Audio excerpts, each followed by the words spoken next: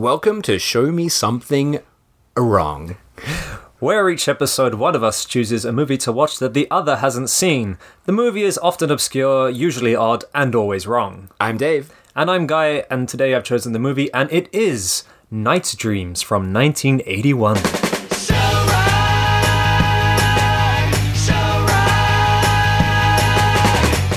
Alright, so here we go, Nightdreams. Now, before we get into the actual movie itself, I thought it'd probably be worth mentioning that although we've covered a few slightly adult-themed films, or films that also include, like, adult content, actual, penetration and whatnot, this is the first porn film of the podcast. No pixelation in this one. No sucking through underpants, like, what was that? Red Account. There was a bit of pants sucking in Red Account. No pants sucking here. This is a full-on porn film, so probably should come with a warning. We're talking about a lot of fucking today. That's basically all this film is. There's a lot going on. No one's idea of a good time is listening to two men in their 30s talking about people having sex. So I'm going to be talking primarily about the other part of the porn film, the plot-wise, the story-wise. But Dave, it's going to be a very short podcast. Well, I think there's a lot to cover. But Dave, I know you love a good cum face. So if you want to go into the nitty and gritty of the actual sex scenes themselves, that is fine. Sure. You go right ahead. Because I remember during the Infernal Rapist episode, you did write a lot about his cum face. I did, yeah. That was a pretty amazing cum face. Yes. And this film is no way short of cum faces. There's plenty of cum faces. A lot of the cum faces are covered by masks in this film, though. Which was your favourite cum face, Dave? Did you pick a favourite? I actually haven't written anything about cum faces for this one. Oh, yeah. I thought that was what you bring to the podcast. No, You're the cum face guy. Weirdly enough, for this film, it was more the art direction and dialogue. Ah, okay. That I found pretty impressive, rather than the cum faces. How did you come to see this film? How did I come? Come to see this film? Well, that is a great question. So I had this on an old hard drive back home in England. I don't know where I got it from, how I came to have it in my possession, where I downloaded it from, anything. Which was weird because on that hard drive was pretty much primarily Japanese films, like pink films and old like Pinky Violence films. And then I saw this one called Nightdreams. And I was like, hang on, what the hell is Nightdreams? I clicked on it. This is literally just a couple of months ago. And I thought, fucking hell, this is wild.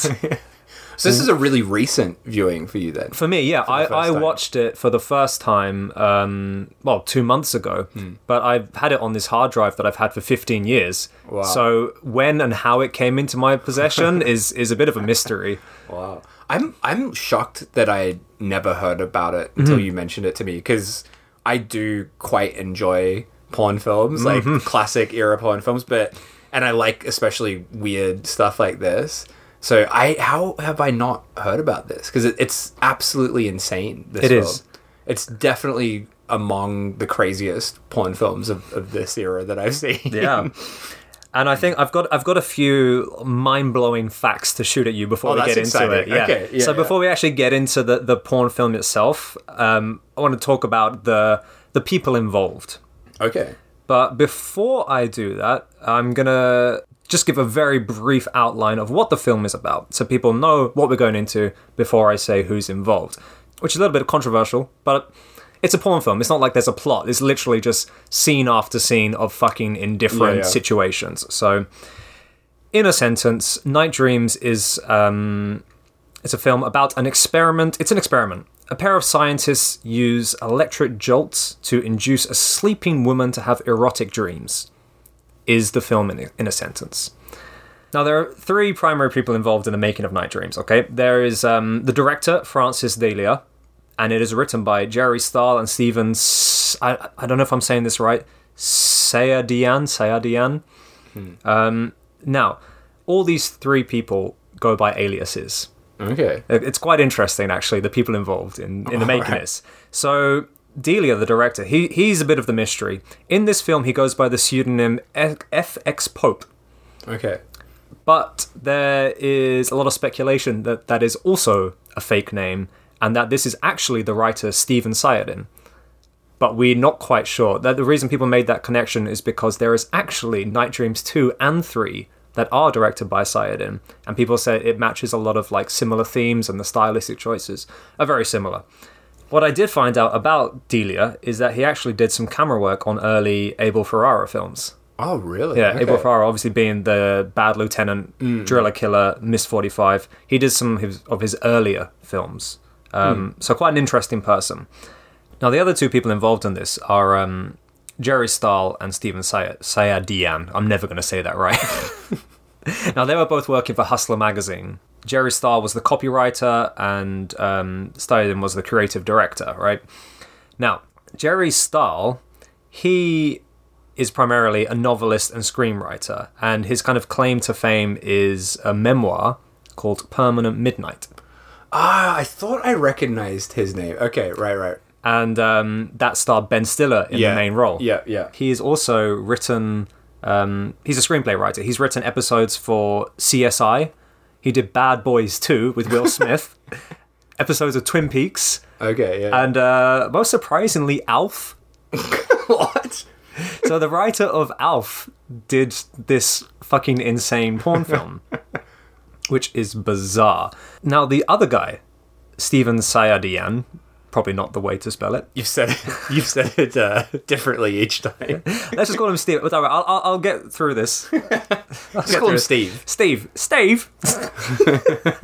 So the other guy, Steve, has the alias Rinse Dreams in Quite a good, this good pseudonym. in this erotic venture. He is the art director, production designer for a lot of old VHS art covers and posters from the 80s, including Dress to Kill, Good cover. John Carpenter's The Fog, Oh, yeah. Toby Hooper's The Funhouse. Yeah. Yeah. Okay. So he did a fair bit. Now, Sayadin was working for Larry Flint Productions this time, when he was making these like iconic VHS cover arts and posters and stuff.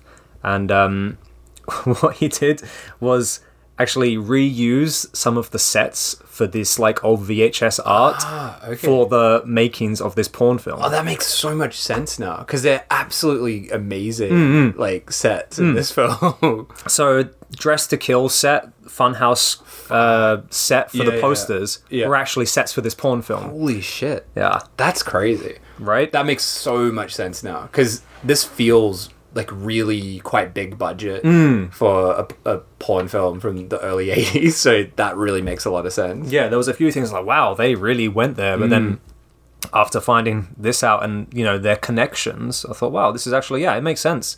And like you said, it's not cheap. It doesn't feel cheap. It's really impressive sets and really impressive makeup a lot of the time.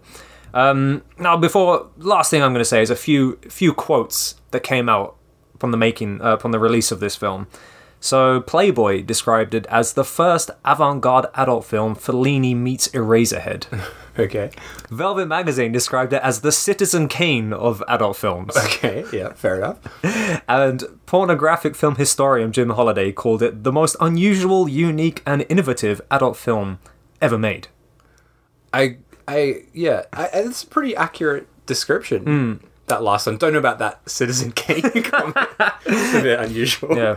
And lastly, AVN called it one of the most influential adult films of all time. Yeah, how the fuck did I not know about this film? That's wild, I find right? it very strange that I never heard of it until now. So I feel like, I've probably hyped the film up enough with all these awesome facts. So let's get right into it. All right. So here we go. Nightdreams by Steve. Steve and Friends. The lead actress in this is also quite a legend. Did you know her? Yeah, she's Dorothy LeMay. So she's, just like a big porno legend.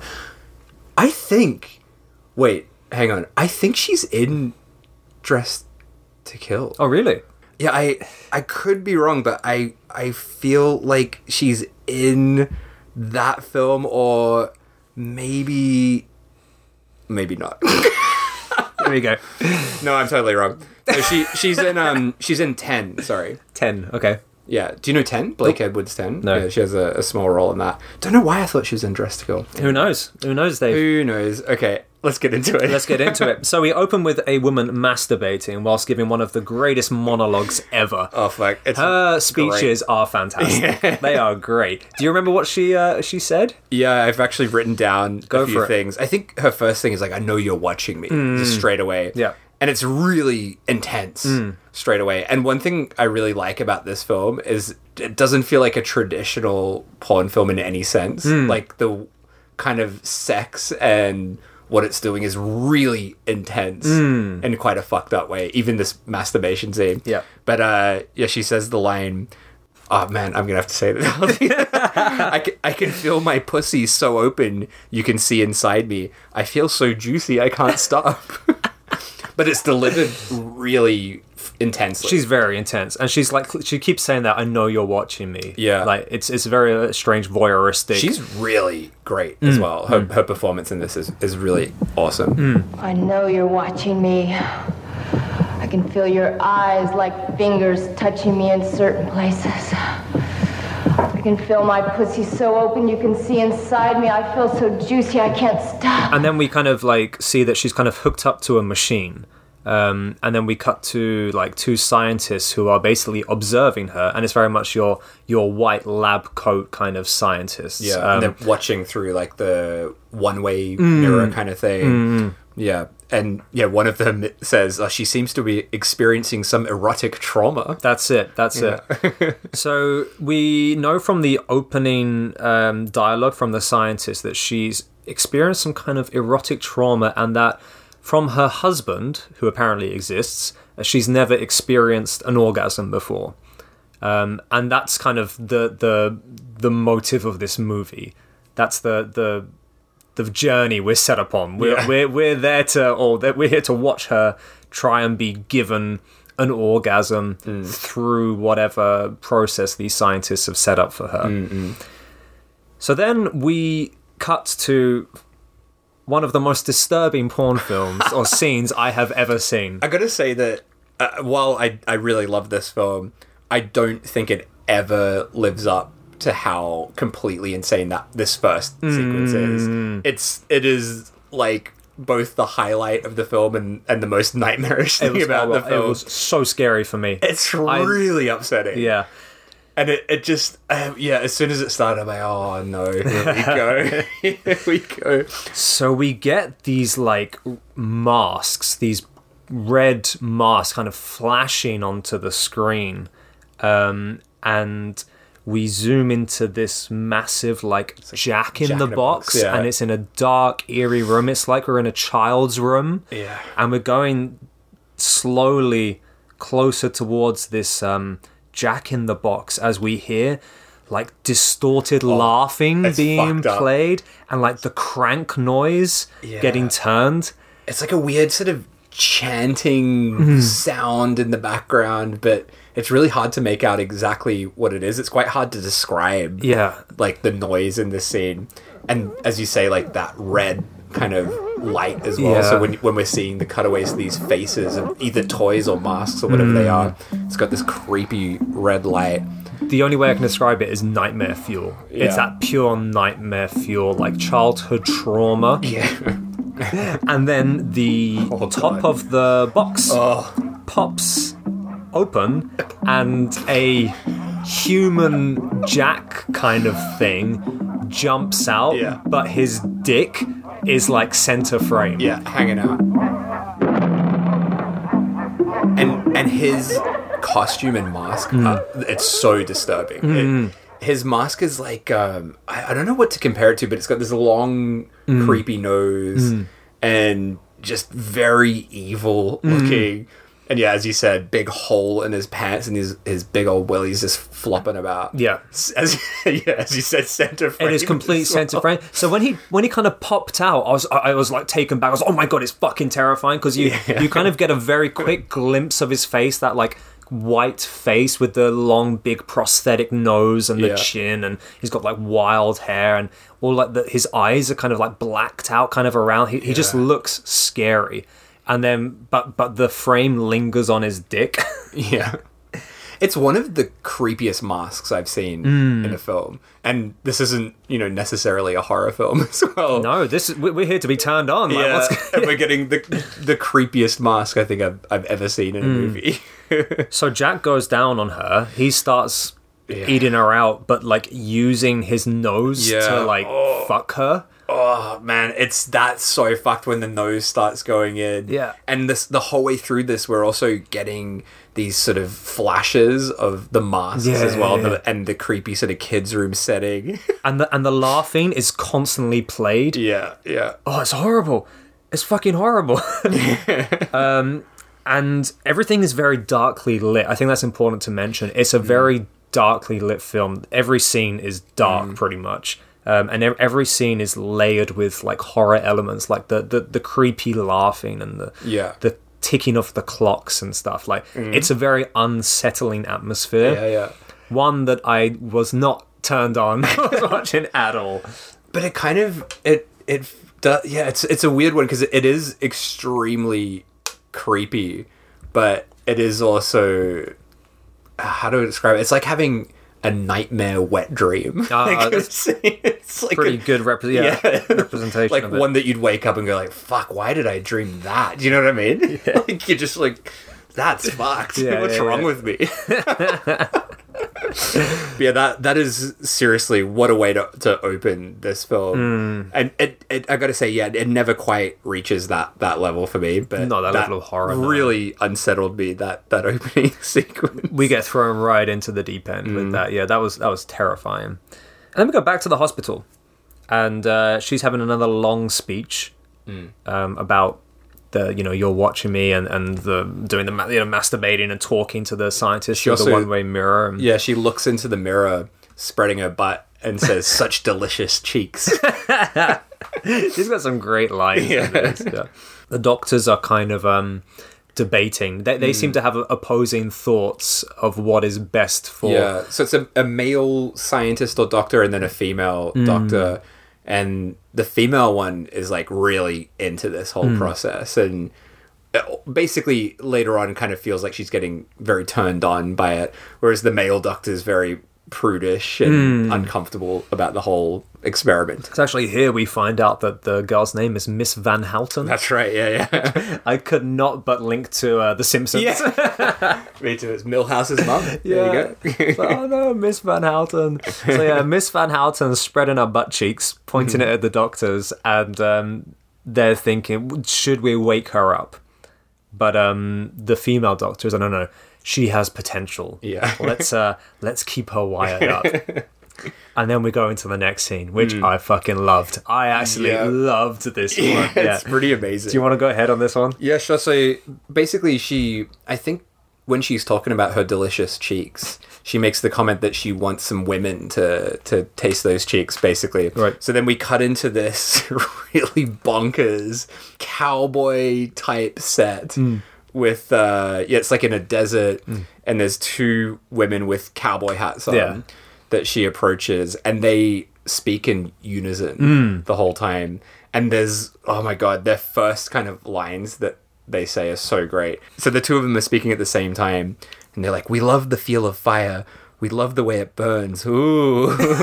We love to feel it all around us until all we can do is breathe and fuck. Breathe and fuck. Look at the bush on her.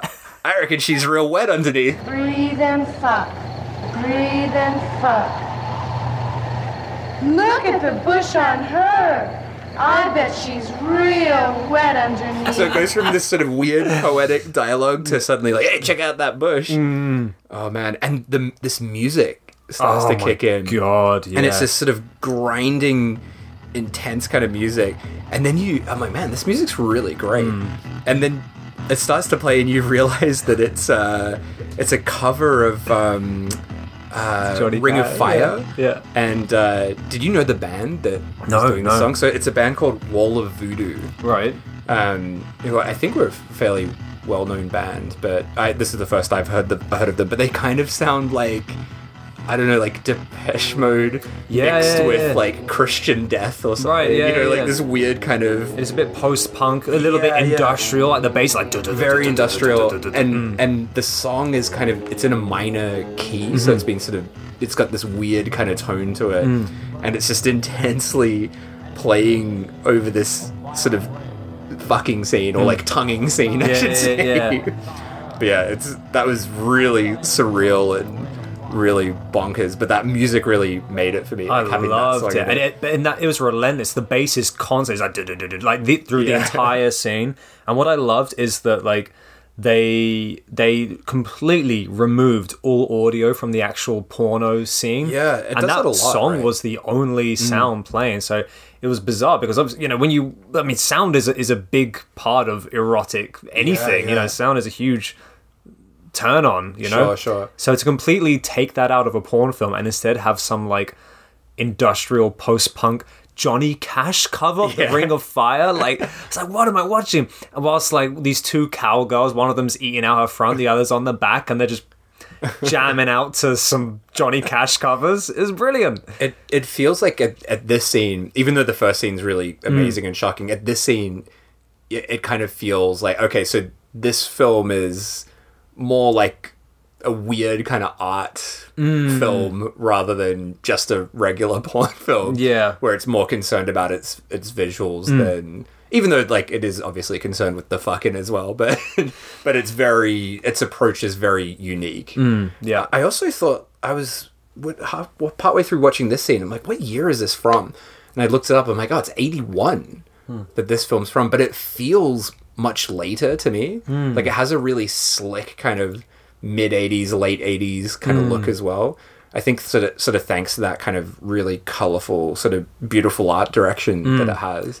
So do you think this set, then do you think that was part of one of the VHS cover art direction sets that he had? I mean, it could have been. Who knows? I mean, I would have to go and search for the posted promotional posters and you know, because that'd home be great. release stuff. Imagine comparing those. Did you notice as well at one point the background kind of lights up and it's a cityscape?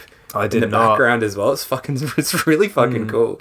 So you've got this sort of desert foreground, and then like part of the song sort of kicks in, and the background kind of lights up, and you've got these weird buildings in the background. It's almost really like cool. it's like a live gig or something with a stage lighting. It's very cool. And then one of them has like they'll have like gun holsters, and one of them pulls out a dildo from the gun holster and starts using that all the while this song is playing. Not the last dildo we're going to see as well. No. Oh fuck. So they're getting into it, and they're going, and the song actually I think plays twice through this scene. It's quite a long scene, and we cut back to the doctors, and they're like, oh my god, she's worked herself up into a frenzy. You know, should we sedate her? Because she's too into the Ring of Fire, cowgirl, lesbian, dildo fucking. But the female doctor wants to pursue. She says, no, she's never going to learn how to handle pleasure if she doesn't get any. And then we cut to our next scene. I gotta say, this one was a bit of a drag for me, this sequence. It's kind of, it is like, the atmosphere is really cool of this, but it just goes for quite a while. But so this next one is kind of in this weird sort of, again, like desert, right? So it's like a Middle East, like Middle oil Eastern chic kind of thing. Yeah, we've got these guys in these sort of, like, what do you call that kind of, like Arabic kind of clothing. And they're all sucking on a hookah pipe. I thought you were going to say something else. Chowing down on a hookah pipe. And again, the sound is really weird. So most of the sound in this, it's quite a quiet scene. Yeah. And we're mostly just hearing like the sucking on this pipe. And then this shot's amazing. So the camera starts to pull out, and we see Mrs. Van Houten on the ground using a hookah pipe to masturbate. It's pretty amazing, yeah. I was not expecting that. But it's interesting because, you got these four guys, like, sitting, smoking together, and they're kind of talking, but it's like this weird mumbling. It's like a really subtle, like, almost like chant, like mutter. They're going, and like you said, all you can hear is the breathing of the pipe. Like, again, it's very unerotic. Yeah, it's really weird. And it's a very dark, smoky room. There's nothing erotic about it whatsoever. And then, like, they kind of take turns. Like, two of the guys come and fuck Miss Van Houten, and they double team her, and then they kind of go back to smoking pipes. And then, but the whole time it's like this. And it's very droning and weird and quiet. There's also just a snake hanging out in the scene. Yeah, a few times. I'm not quite sure what that was about, but yeah, that scene. Yeah, it was one I actually forgot about until getting to it now. But yeah, it is really weird, that muttering and the breathing sounds. Very, very weird. Yeah, so we're kind of like going through these quite quick because there's only so much we can talk about the plot and not the fucking. Although, but I feel like some of the later ones we're gonna have to spend some more time talking about, because it does get a bit more bonkers from here. It does. It only gets more bonkers. We cut back to the scientists. They're now having more like intense, conflicting opinions of how to treat Miss Van Houten. Yeah, we see the female scientist. She's like watching, like, you know, this play out through the mirror, and she's sort of licking her lips all erotically, like clearly very unprofessional. This scientist here.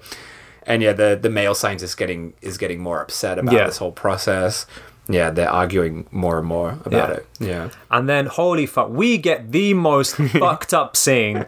Oh my god, I was not expecting this. Actually, this is the one part of the film that kind of equals that opening scene. Yeah. This is fucking mental, this bit. Jesus Christ. So we cut to Miss Van Houten, and she's sitting next to a man in a suit, right? Kind of Dracula-looking guy. Yeah. Oh, yeah. He's kind of like looking away from her, and he's in a very clearly like nervous disposition. Like he doesn't feel very comfortable. He looks very scared, and she starts to open his shirt and start touching him. But his chest makes some like hollow noise. Yeah, it's like his chest is like a plastic sheet or something. Yeah. She taps it, and you've got this sort of hollow sound as she does it. Yeah. And all the while we have these kind of like horror-esque violins playing on top. It's a very uneasy like soundscape being played over this, what we only can assume is the start of a fucking scene. Yeah. But it's like you're on edge, and it's like another pitch black room with only these two characters being lit. And then she unzips him. She's like rubbing his crotch. Yeah. And we're cutting to his face as well, and his mouth is just like opening and closing like a robot. Or a fish, actually. Yeah. We call back to it later on. But yeah, like, so this mouth sort of opening and closing. And then so she unzips him and takes out what we kind of at first, I guess, think is the head of his cock. Yeah. Pulls out a fucking baby. Yeah. Like a fetus, like quite a big fucking fetus. Oh, fucking and weird. And the man starts making this horrendous noise. Kind of like, it's almost like an adult baby sound, right? Like this weird kind of crying, baby wailing as he's like staring at her while she's got this weird fetus in her hands. Fuck, that was so fucking weird, that scene.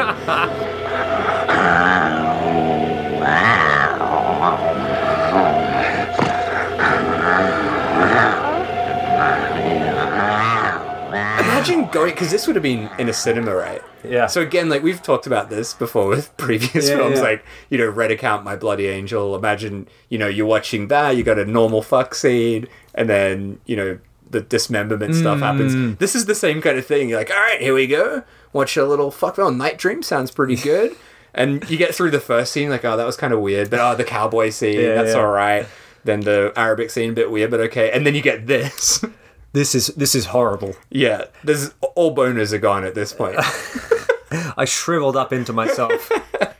And the baby, she's like holding up this fetus, and it's just like twitching and convulsing while this man is just like screaming while these so violins are playing. And I was like, what am I watching? Make it stop. That was properly amazing and fucked. It was incredible. It was grim. Can I also mention I watched this at like 5 a.m? Yeah, I was wondering that because you sent me a message. I got a message at like 6 a.m. or something from you. Like, hey, just finished watching the movie. Dude, I am a very bad sleeper. So I like wake up and it's like, oh, I'm not going back to sleep. Like I wake up like 2 or 3 and I watch Nightdreams.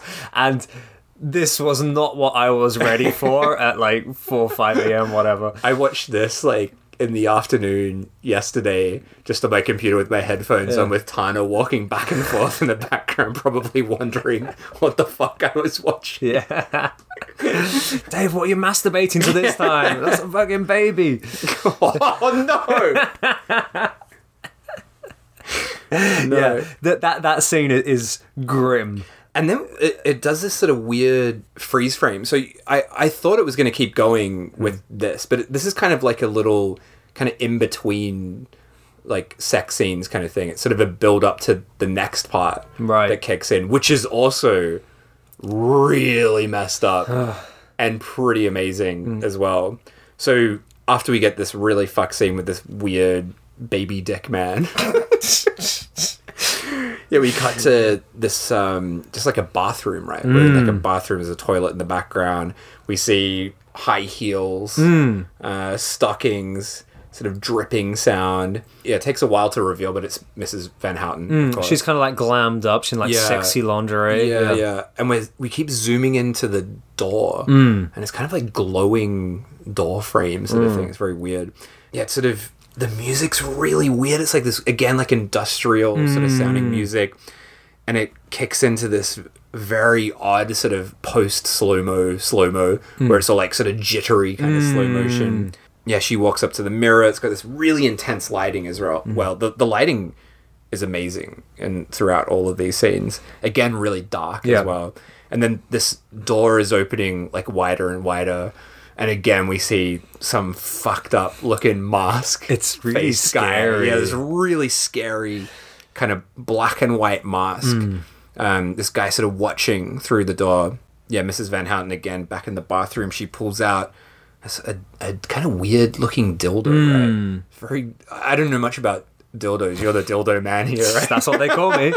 But it seemed like it wasn't a normal looking dildo to me. I don't know. It had like a weird nub on the end or something. But yeah, she's like using the dildo. She's like watching herself in the mirror, right? Yeah, so it's like herself. a very voyeuristic. It was kind of like that flashback to her like looking at herself in this lab, watching the scientists. Yeah. So she's completely kind of entranced by looking at herself in the mirror, completely unaware that she's being watched by this creepy mask boy. And again, it's like it stays sort of in that weird slow motion, right, for quite a while. And again, I think there's no sound other than the music, right? Yeah. That's all we're hearing. And then, yeah, the man comes through into the room, comes up behind her. Again, it's in that weird slow-mo. And then he comes up behind her and attacks her and pulls her down. Is it like on top of the toilet? Yeah. And then the slow motion just suddenly cuts out and the music goes fucking crazy at this point. And he, I guess, is basically like raping her over the toilet. Yeah, it just keeps cutting to his like creepy mask, and he's almost sort of like looking at the camera at points as well. It's like so laughing and stuff. fucking weird. Oh my god! It was that scene was quite upsetting. Yeah, it's very because confronting, that scene, because she's just like in her own world, just like masturbating to herself, completely unaware she's being watched. But when he does come in, like I said, that slow-mo, it's like it's really slow. It's like a frame every like half a second or something. It's like gung, gung, and he kind of like runs towards her, but we don't get the running motion. But because it is so slow, we just see the terror on her face, and because it's slow, it kind of like freezes on that frame as she's being grabbed from behind. It's really unsettling. Yeah, and I think especially that that scene opened with that creepy baby dick man. It just adds to the so weird. It's such a shift from like, you know, that cowboy and Arabic scene. It's quite like confronting to go into that scene. Yeah. But really amazing as well. Like really kind of beautifully realized in a strange sort of way. Yeah, pretty amazing. Yeah, and fucked. And then we come back to the scientists. They're still monitoring her, and it seems that pushing her is getting good results. So they keep monitoring her, keep her hooked up to the machine. And something pretty great happens in this bit. What happens in this bit? So is it the male scientist? Yeah. So they're like, oh, we're succeeding. It seems to be going well. And then Mrs. Van Houten comes up to that one-way mirror and just starts pushing her body up against it really hornily. And the male scientist starts getting really overly, like, kind of cartoonishly turned on. Yeah. But he's kind of panicked as well. And he says the line, her libido is completely out of its cage. He's loving it. She also says a line here which kind of connects to the end of the film where she says, who's the patient, who's the doctor? Which is kind of this sort of loose sort of idea that it plays with towards the end. I don't know how successful that idea is throughout it. That's true. And then we cut to the scene, which was the reason I wanted you to watch this. This was the scene where I thought, this is the one. This is what is going to put it on the podcast. Do you know what's really disappointing is that I sadly got a little bit of this scene before I watched the film. Because when you sent me this film, I was like, I'll just make sure it works. Yeah. I flipped through it and I saw a flash of this scene, which is... When you watch the first part of this film, you would never expect what's going to happen to happen. No, this is the greatest scene in porn cinema history. This is fucking the creme de la creme of porn scenes. Oh my fucking god. The creme of the wheat. So holy shit, yeah, I really wanted to see your reaction when you saw this scene for the first time, but we're not watching porn together, so let's just talk about it. So we cut to another one of Miss Van Houten's fantasies. We're in the kitchen, and after seeing the fucking baby and then the toilet rape, and we're going into darker and darker territory, all of a sudden it's a very nice, brightly lit, happy kind of setting. Yeah. She's in the kitchen, she's cooking breakfast, she puts on the radio, she's in a happy mood. She's talking to herself as well, so she's like, I love cream of wheat. It. Feels so good going down my throat. So she picks up the cream of wheat. Now, I don't know what the fuck cream of wheat is. Yeah, neither do I. Is that an actual thing? Is that... It's like a... I feel like we call it something else. Right. Should I Google it? Google it. Cream of wheat. You'll be like, oh, yeah, cream of wheat. Yeah, Tom Cruise is in that. Cream of wheat. What is cream of wheat? I guess it's kind of like a porridge, right? Sort of thing. Yeah, maybe it is porridge. Maybe that's just what American. Do they say porridge in America? We say porridge in England. We say porridge in Australia. I think they might say oatmeal. Is that a thing? Yeah, is oatmeal porridge? Is that the same thing? I don't know. Americans, let us know. Americans, what is cream of wheat? Please let us know. It's very important. So she's cooking breakfast. She picks up a cream of wheat box and, like you says, I love cream of wheat. Feels, so hot and creamy. Feels great running down my throat. Now, to describe... You've added a few extra bits that you made it a bit more erotic. Did I? I do that sometimes. I have a tendency to make things erotic. That's what people tell me. Now, you're always making things erotic. I know. It's very uncomfortable. I know. I can't We're out help getting it. dinner and you're just making that erotic. I know. It's in my blood. So to describe what the cream of wheat box looks like, it is a black man with a very tall chef's hat on the front holding up a bowl of this cream of wheat. So she's making it. She says it feels so good going down my throat.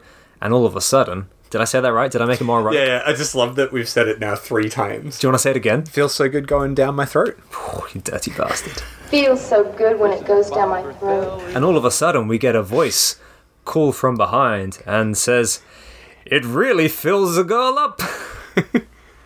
Eat it before it gets cold.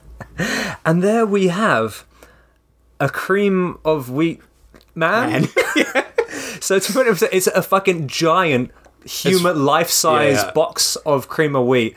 The face, the black man's face on the front cover is now an actual person, like with the face hole cut out. He's got his arms coming out the sides and his legs coming out the bottom. And we tilt down and his dick is coming out the bottom of the box. It's like a glory hole, but on a cream of wheat costume. and the radio's playing. Yeah, Old Man River. Yeah, Old Man River. You know? And it's this really happy scene, and she just goes down and starts filleting the cream of wheat box. How funny is it? So she's filleting him as this song's playing, and as she's like sucking his dick, she's sort of dancing to the beat, and he's also kind of loving it and kind of dancing as well. Yeah. Oh my god. But it gets better. So we have we see some bread, and it's like a loaf of bread, and we keep cutting back from the bread to the dick-sucking cream of wheat box, and every time we cut back to the bread, it's kind of sucking cream of wheat box. the bread is in a different position. It's like slightly, like almost like around. Animated.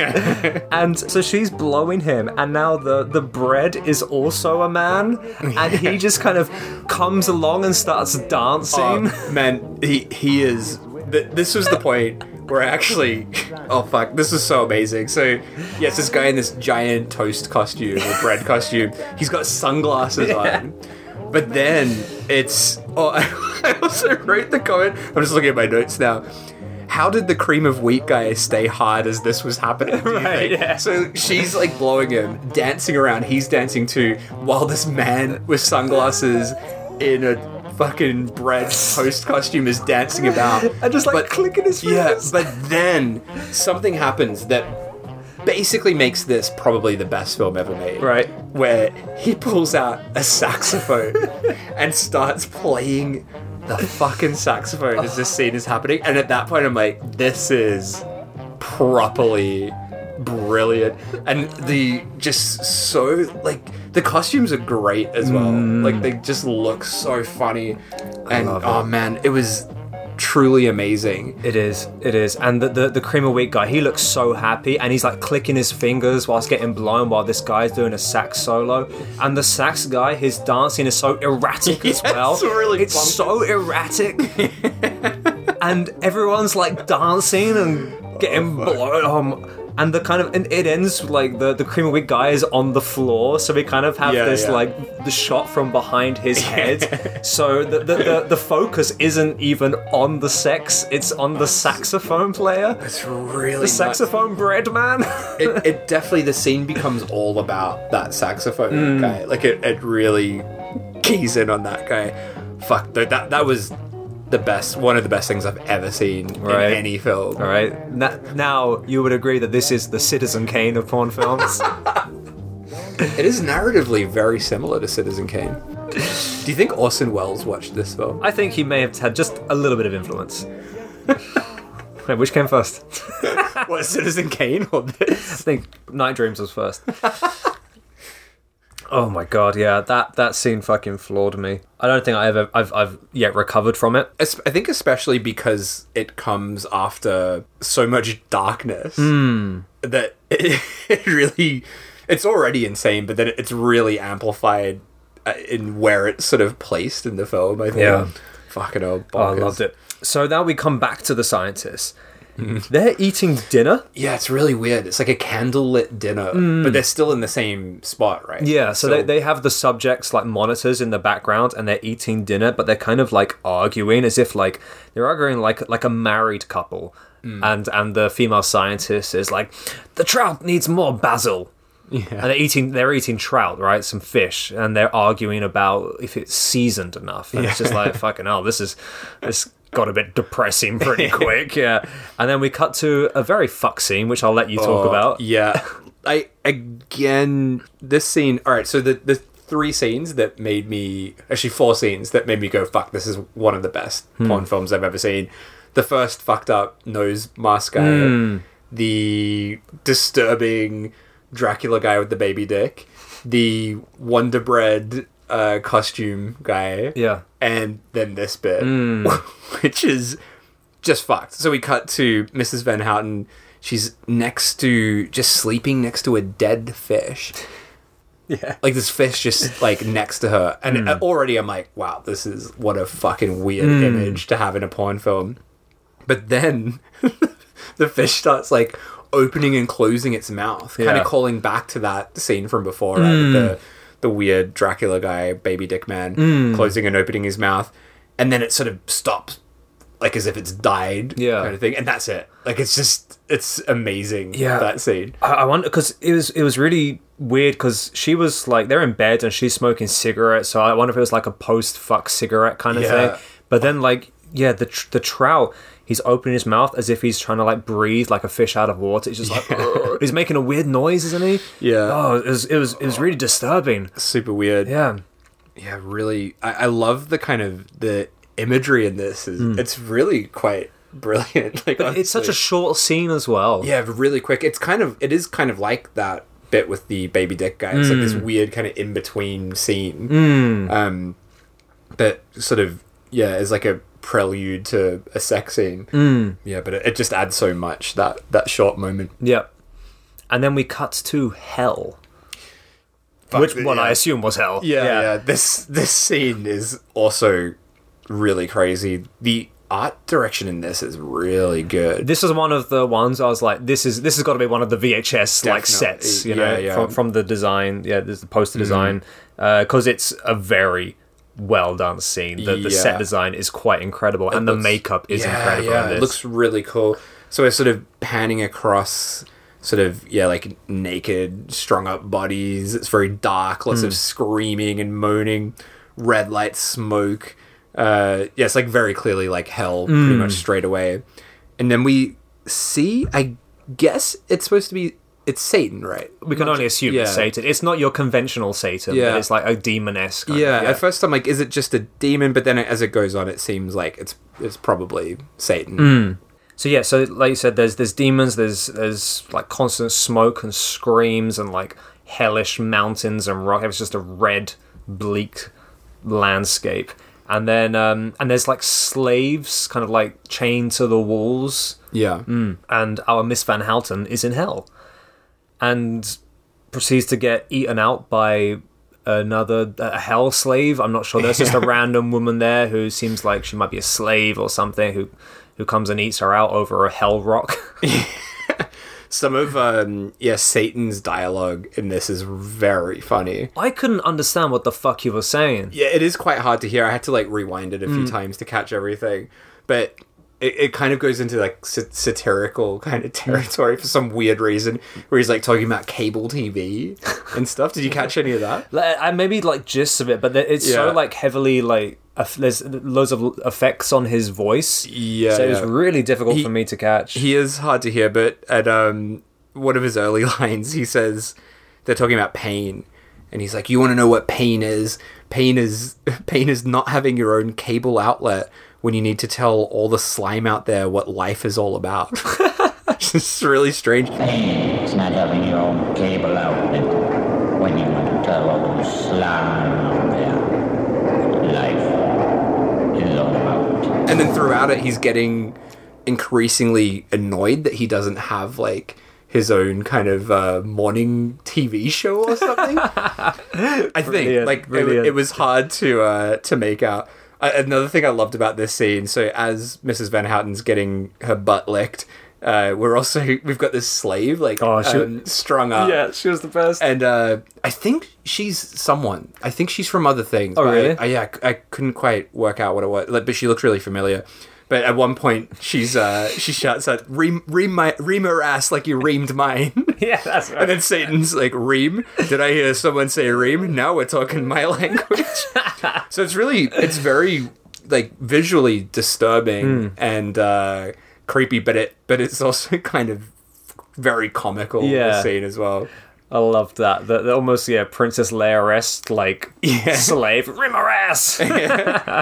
And then what does Satan bring out? Hell, yeah. So he comes along with his staff. Yeah. He has a staff which is a double dildo on top of it. So you got like a double dildo pitchfork. Yeah. It's like what's that? The trident, like Satan's fork. And you got two dildos on the top, one for the front, one for the back, and just begins to fuck her with his staff. Yeah. It's quite intense, but like the dildos on top, they're like demon dicks as well, aren't they? Yeah.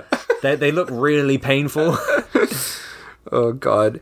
Yeah, it sort of goes into this weird sort of orgy. And my favorite thing is like as Satan does a come, it plays like it has like a thunder sound effect. Yeah. Yeah. There's like the lightning flash and the Satan come face. Yeah, but all throughout this, he keeps like talking about like TV exposure and like all this weird stuff. It's very strange. My main takeaway from this scene was the sound.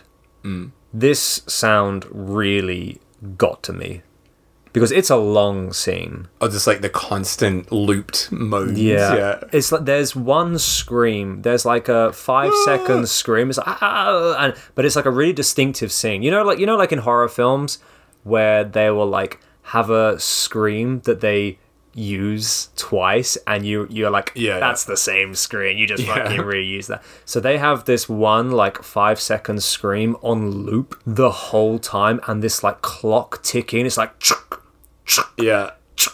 and just the scream is like, and it goes on for like 10 minutes, and I was like, fucking hell, I'm going insane just listening to that whilst watching Satan fuck this woman.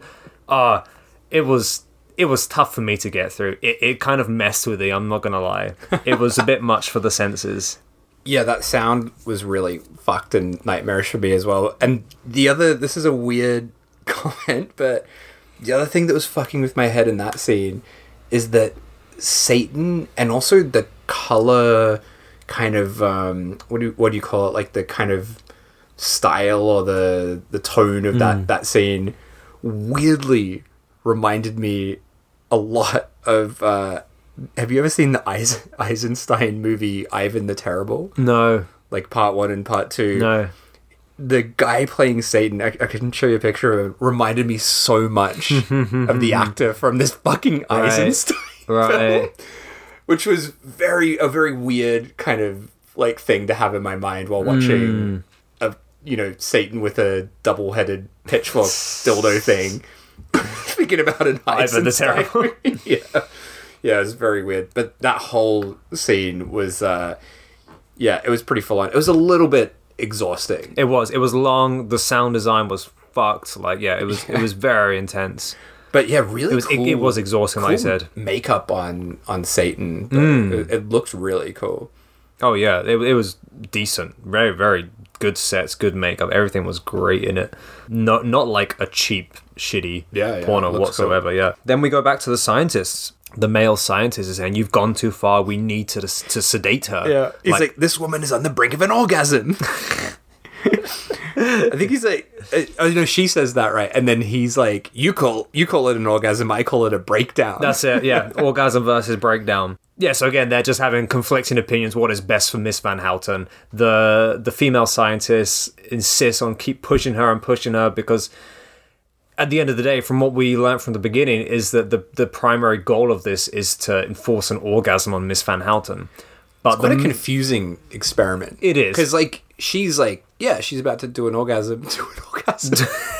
And do an orgasm. And, the guy's like, no, we don't want her to do an orgasm. It's very confusing. Well, because he thinks that we're pushing her to the point of a breakdown. Yeah, so, he says that right. Yeah.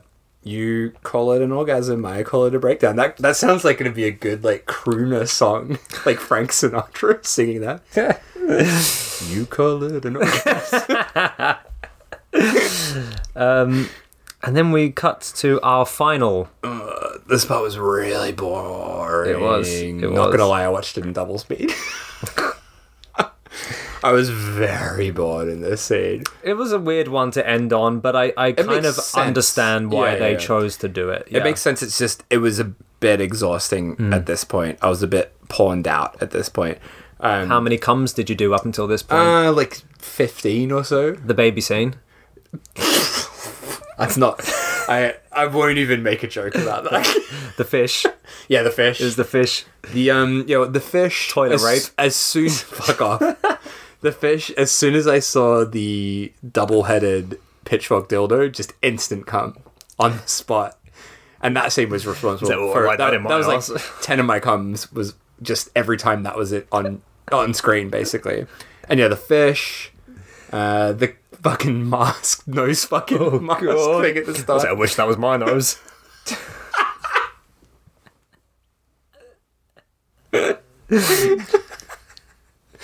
Oh, fuck. So the last, what do you even call it? Vision, delusion, the last fuck scene, fuck dream. The fuck dream. We go. Oh, the last night dream. That's what we're doing. Yeah, of course. That's what it's called. The last fuck night dream. We move from hell. We go up to heaven, and got a big willy lad in heaven. Mrs. Van Houten's going through these like sort of pearly gates kind of thing. It's all in slow motion. We have some beautiful piano music playing. It's that song, right? It's that song that's in like every film. No.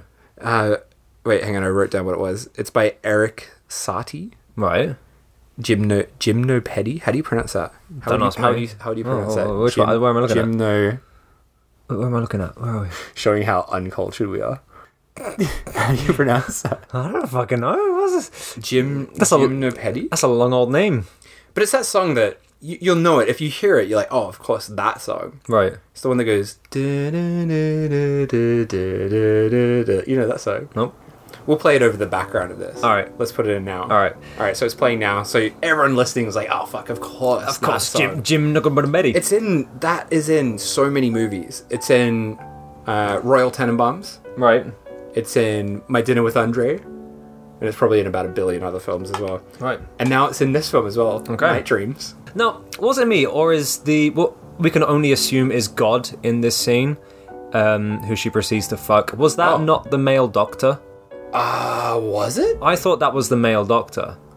He looks very similar to him, but in the doctor scenes, his hair's kind of like forward, and as God, his hair's like slick back. I did not notice. So I thought that was him.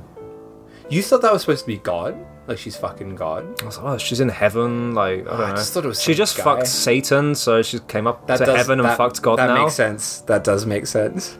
Yeah. That does really make sense. You were concentrating on the music. Yeah, I was like, oh, what is this song? And I had to Shazam it. I'm like, oh, yeah, it's that song. Yeah. So, as you said, it's a very underwhelming finale. It's very vanilla, which I guess is the point, right? It's very normal. It's just that gentle piano song and very, like nothing crazy happens. No, here. no, because we're in heaven. Yeah, it's a place of purity. It's, I mean, she's fucking God, but apart from that, it's a place of purity. And they have a very long, slow, dreamy, like, sex scene with a very close-up cum face. Yeah. Well, I was going to say it ends with this fucking disgusting, very greasy wank-off. Oh, yeah. Where, like, it's like a shot that's, like, pointed right down, like, right into the face of the neck. And it's just this sort of dirty, greasy wank-off at the end. Which is kind of funny because the scene's, like, so gentle and heavenly. And just this dirty close-up of a... Yeah. It's quite full-on, isn't it? It's a bit much for the senses. And that's it. Yeah, that was the last night dream. That's what you want to call him. Dream. That's him. And then we come back to the scientists for the last time. And then we kind of get some closure on what the whole thing is about and what we're actually doing here. You call it closure? You think that's closure? Well, you explain what it is. I found it confusing. So we cut back to the scientists, and they're like, "Oh, is that time again? Yep, time to go home, time to clock out." Like as if like this is their day-to-day job. They're doing this thing every day, and they're like, "Wow, time goes fast, huh?" So they're getting ready to go home. Miss Van Houten walks in, and she's like, "Yeah, great session again, guys. Right? You know, so I'll see you again next week, right?" And the scientists are like, "Huh, do we have a choice?" And then it just cuts. So what would you say the closure of that is? Well, she's just going to their clinic. They're doing this thing every day, probably for a mixture of women, and she's just coming to their clinic to learn how to have an orgasm through their sex therapy. I was like wondering if that was a reference to earlier, where she's like, "Who's the patients?" kind of thing. Are they the patients, and she's like, or are they the clients? Right. I don't know. I didn't take it like that. I just thought that's the clinic they're running. She's one of possibly many women who are coming in, and women who can't have an orgasm, and they're training women to have an orgasm through these various erotic visions. But who knows? I don't think it's a film that is that deep. So, but it just suddenly, and then they're like, "Do we have a choice?" Oh, and then it cuts. So it's a bit of an odd ending. Yeah. Yeah. It's very sudden. It's kind of, like while the film is great, the last sort of, 10 minutes are quite shit. So you kind of forget how bonkers it was beforehand, because it ends with that very, unremarkable heaven scene, and then that sort of weird, haphazard ending. Yeah. So it doesn't leave you feeling, I don't know, you kind of forget that it starts with this fucked up cunt in a mask. Sure. With a fucking horrible nose. Totally do, jamming it into a lady. So, yeah, it is kind of a weird ending. Yeah. It would have been great if they just ended with her having, the mother of all orgasms. Because that seems to be the whole point of the film, right? Yeah, I guess is that sort of what it was going for at the end? I don't know. They don't really, make a big deal about it. No. Right, with the heaven scene. No.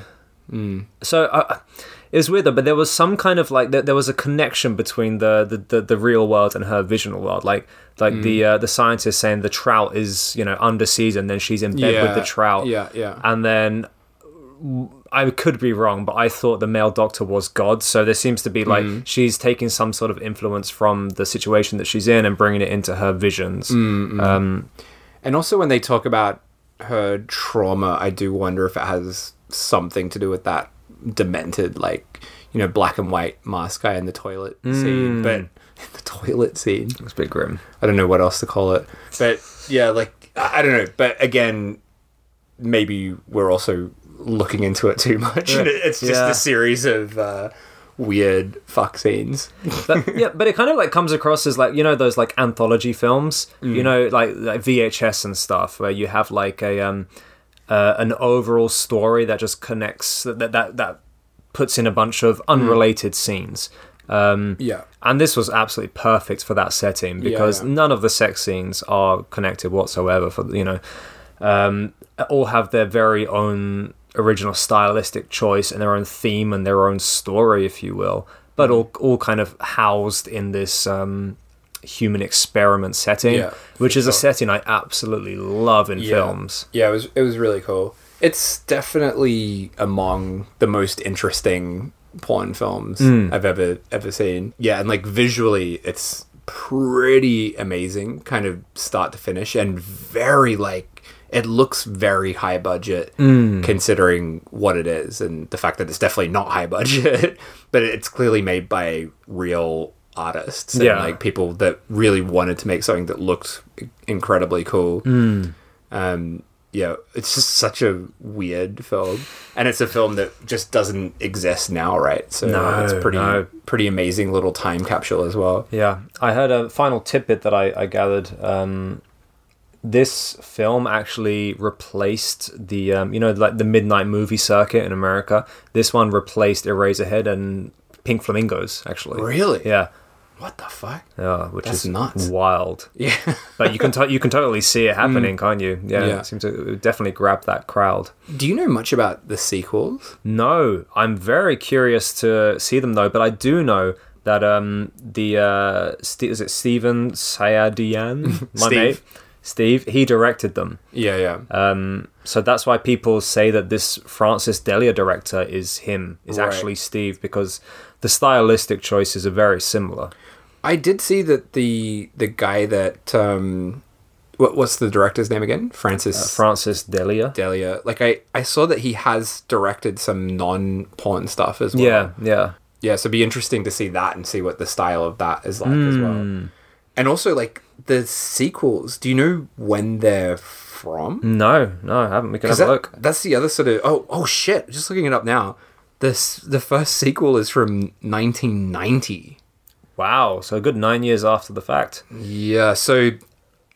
I get the feeling that they maybe wouldn't be that interesting to watch, because it's sort of after, this kind of porn film doesn't exist anymore. In 1990, it was all... like video and stuff like that after Sure. that. Yeah. So this is kind of coming, I guess, sort of getting towards the end of like the golden age of porn films. So Yeah, it was the first of its type. I think I read somewhere, or at least according to someone's review from the time that it was released, was the first film that mixed like eroticism and dreamlike states, which is quite an interesting fact. Like, but who knows? There may have been ones before this. I don't fucking know. it's based on a comment you read. I don't even know where I read it. Now I'm thinking about it. Like, wait, where did I read that? So, how did you get on with this, Dave? What is your thoughts, your final thoughts, your final score? Are we going wrong-ometer? See how wrong this one goes. Oh, do you have more to say? No. I'm just great film. Great film, a lot of comes. No, it is genuinely really great. It is, it comes with a, it's a porn film, obviously, so it's a hard one to recommend to people. But, if you're interested in how strange and interesting porn films can get, this is definitely a pretty, kind of quite accessible place to start, I think. Yeah. I don't know about that. Fucking hell. I got the heebie-jeebies a few times. Yeah. I was not expecting it to go into the amount of horror that it actually went into. Yeah. Dead babies and fish and rape over toilet and shit. Yeah, it is pretty disturbing. But it's also, pretty amazingly put together. So, and it's quite entertaining mostly. Like it is. There's some exhausting bits, but it's mostly pretty watchable. Yeah. Maybe not one to recommend to I don't know who the fuck would. I don't know. Who's this for? I don't know. I guess us. Yeah. Wrongometer. So wrongometer, how wrong the film is, not how good the film is. No. If I was giving it a good rating, how the goodometer, I'd probably give it like an 8 or a 9. But on the wrongometer, it's a kind of a tough one. That first scene alone is so fucked with that mask and the nose going in and out. Oh. And that and the baby dick man and the trout stuff.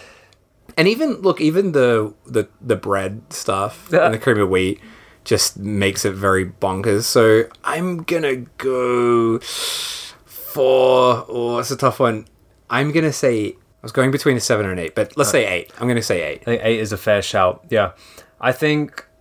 I mean, God, like there's a lot of fucked up stuff in this film, but at the same time they went out knowingly they wanted to make something fucked up, which kind of takes a point away from it, That's true. Yeah. So they were, they wanted to make something fucked. No one's going into a porn film to watch Toast serenade a cream of wheat box getting filleted with a saxophone. That's not anyone's idea of a good time. Maybe someone, maybe you, Dave. But the point of this was to make a weird art house fucked up porn film, and the fact that was its initial intentions, I guess, takes away just a little bit off the wrongometer, just a little bit. Yeah. But with that being said, this is one of the most fucked up porn films, if not the most fucked up. I mean, taking away like shit, like like scat porn or vomit porn or something. This is one of the most fucked up porn films I've ever seen. 100%. No one wants to go into a porn film and see like a man with a hollow chest get a fetus pulled out of his dick. Like, that's not porn. That's not porn. Yet it is porn. This is a porn film. Why did they make this? Why did they choose to make these insane creative choices? And I think one of the big things for me as well is the sound choice. Like, it's just so unerotic. Like, what you're seeing on the screen is just sex, people fucking. But the sound, the constant, like, screams and the clocks tickings and the industrial noises, it's the most unerotic porn film I think I've ever seen. Because, like I said, with things like scat films or vomit films, they're made for people Yeah. with that They're fetish. catering to a Exactly. specific fetish. Yeah. So for someone who doesn't have that fetish and is going to just start watching someone get shit on, they're going to say, oh, that's fucked up, that's fucking wrong. But for someone who does have that fetish, that's like fucking Disneyland covered in shit. So again, it's like, who was this made for? And the fact that every single scene caters, it's not catering to anyone really. It's just, it has its own like theme. So, oh fucking hell! And another thing I want to say as well is the blend of eroticism versus the story. Because I think with any porn film that has a story, like a plot-based porn film, it's always a balancing act. Because if you get invested in the story, and then the porn scene comes around, you're instantly taken out of that plot, and you're there just to watch people fuck. And if you're invested in the plot, you're not really going to enjoy the fucking that much, which is one of the I guess you could say the issues I have with pink cinema a lot of the time, because they're an hour long, and you have a story, but we need a certain amount of sex scenes within that film to meet the criteria to make a pink film, right? We spoke about that before when we did what was it? Name Means Yes. For someone who's like invested in the story, this isn't going to be fun for them, because it's a bunch of the story keeps getting interrupted with a lot of weird fucking. If you're going in to watch a porn film, then it's too visually intense, like with Satan and dead babies and fish. Like, it's not erotic at all. No one's getting turned on by this. Well, maybe you did. But I think with that balance in mind, like the two things, like a story-driven porn film, in my eyes, doesn't work. The two things just like don't work well together. If you want to see a porn film, you just want to see people fucking, right? I don't know. I actually disagree with you. Really? Okay. Because I think like a lot of I understand your point, but I think like, you know, a lot of pink films, the sex scenes are connected to, like, a good pink film, the sex scene makes sense within the context of the story. If you know what I mean? So like a film like Lunchbox, for example, every sex scene in that has a kind of narrative power to it, Right. and it makes sense within the scene. And I would argue that too with most of Sato's films as well. Yeah, I don't know. There's also like a lot of kind of classic era porn films that I fucking love, and yeah, they've got sex scenes, but it still works as a narrative. And Right. I do know what you mean, but I don't entirely agree. That's fair enough. Each to their own. Yeah, for me, I both for me have never worked well together. That's just my opinion as a viewer. With that in mind, the wrongometer, fucking hell, it's a tough one. It is a tough one because this film is so visually fucked up. It's so visually fucked up, and the sound as well is very grating. Yet it's a porn film, yet it's not erotic. But I think 8 is a good score for this film. We're both on 8. I think we're both on 8. Yeah. Yeah, it is a hard one. Like, I kind of wanted to give it more. yeah, me too. But I did want to give it more because I've never seen anything like this. And the fact that it is a porn film as well kind of does cranks it up a little bit. But the fact that they intentionally made it this way and made a film that is wrong by anyone's standards kind of makes it not wrong by our standards in a way. Sure. Yeah, it is. It was a really hard one. I wasn't really sure until you asked me what my rating was going to be. Right. Yeah, it was a very tough one, I think. Yeah. But I would definitely recommend this to Yeah, probably people that listen to this podcast. People who are into like alternative cinema or It's like, it is like legitimately, it's not a shit film. Like, there's great stuff in this. It is a really, like, the fact that first kind of scene is so disturbing, so unsettling. It's like much creepier than any kind of like recent horror film I've seen. Just that first like disgusting dick. mask, nose dick guy. Like, that's fucked. And like the surreal kind of absurd imagery is like really amazing as well. This is clearly a film that, you know, it wasn't just thrown together to like quickly make a film. Like clearly the people involved in this, you know, were really, you know, trying to make something special. And we didn't talk about it much, but yeah, the performance from that lead actress, Dorothy LeMay, is really good. Like she's really fucking good. And all of her, you know, kind of the in-between scenes and the monologues that she does are really awesome. Oh yeah, she did really bloody well. Miss Van Houten. And yeah, again, like I can't believe that I hadn't heard about this before. It's really weird that I had never heard about this, never seen this. Really surprised me because it's so mental. How did I not know? Yeah, I'm glad I could bring something new. Yeah. So what we got? Oh god! Yes. Oh fuck! No, I'm so fucking excited for next week. Because what number episode is this? What are we on? No idea. I've got no idea either. Like, what is it? Like maybe 10? Is it? I think so. Hey. Here's the thing. This is episode 10. We record all of these early, so we never know what episode number it is. But how is it that we've gone 10 episodes and we haven't done a fucking movie from Hong Kong? I'll tell you why that is. Because the problem is we've seen every Cat 3 that you could possibly see. Both of us are like, you know, we love Cat 3s, and it's very hard to find, you know, one that the other hasn't seen. Yep. But there is a Cat 3 that you haven't seen. And I'm so fucking pumped to watch this. And you're going to love it. Yes. You're going to love this film. Good.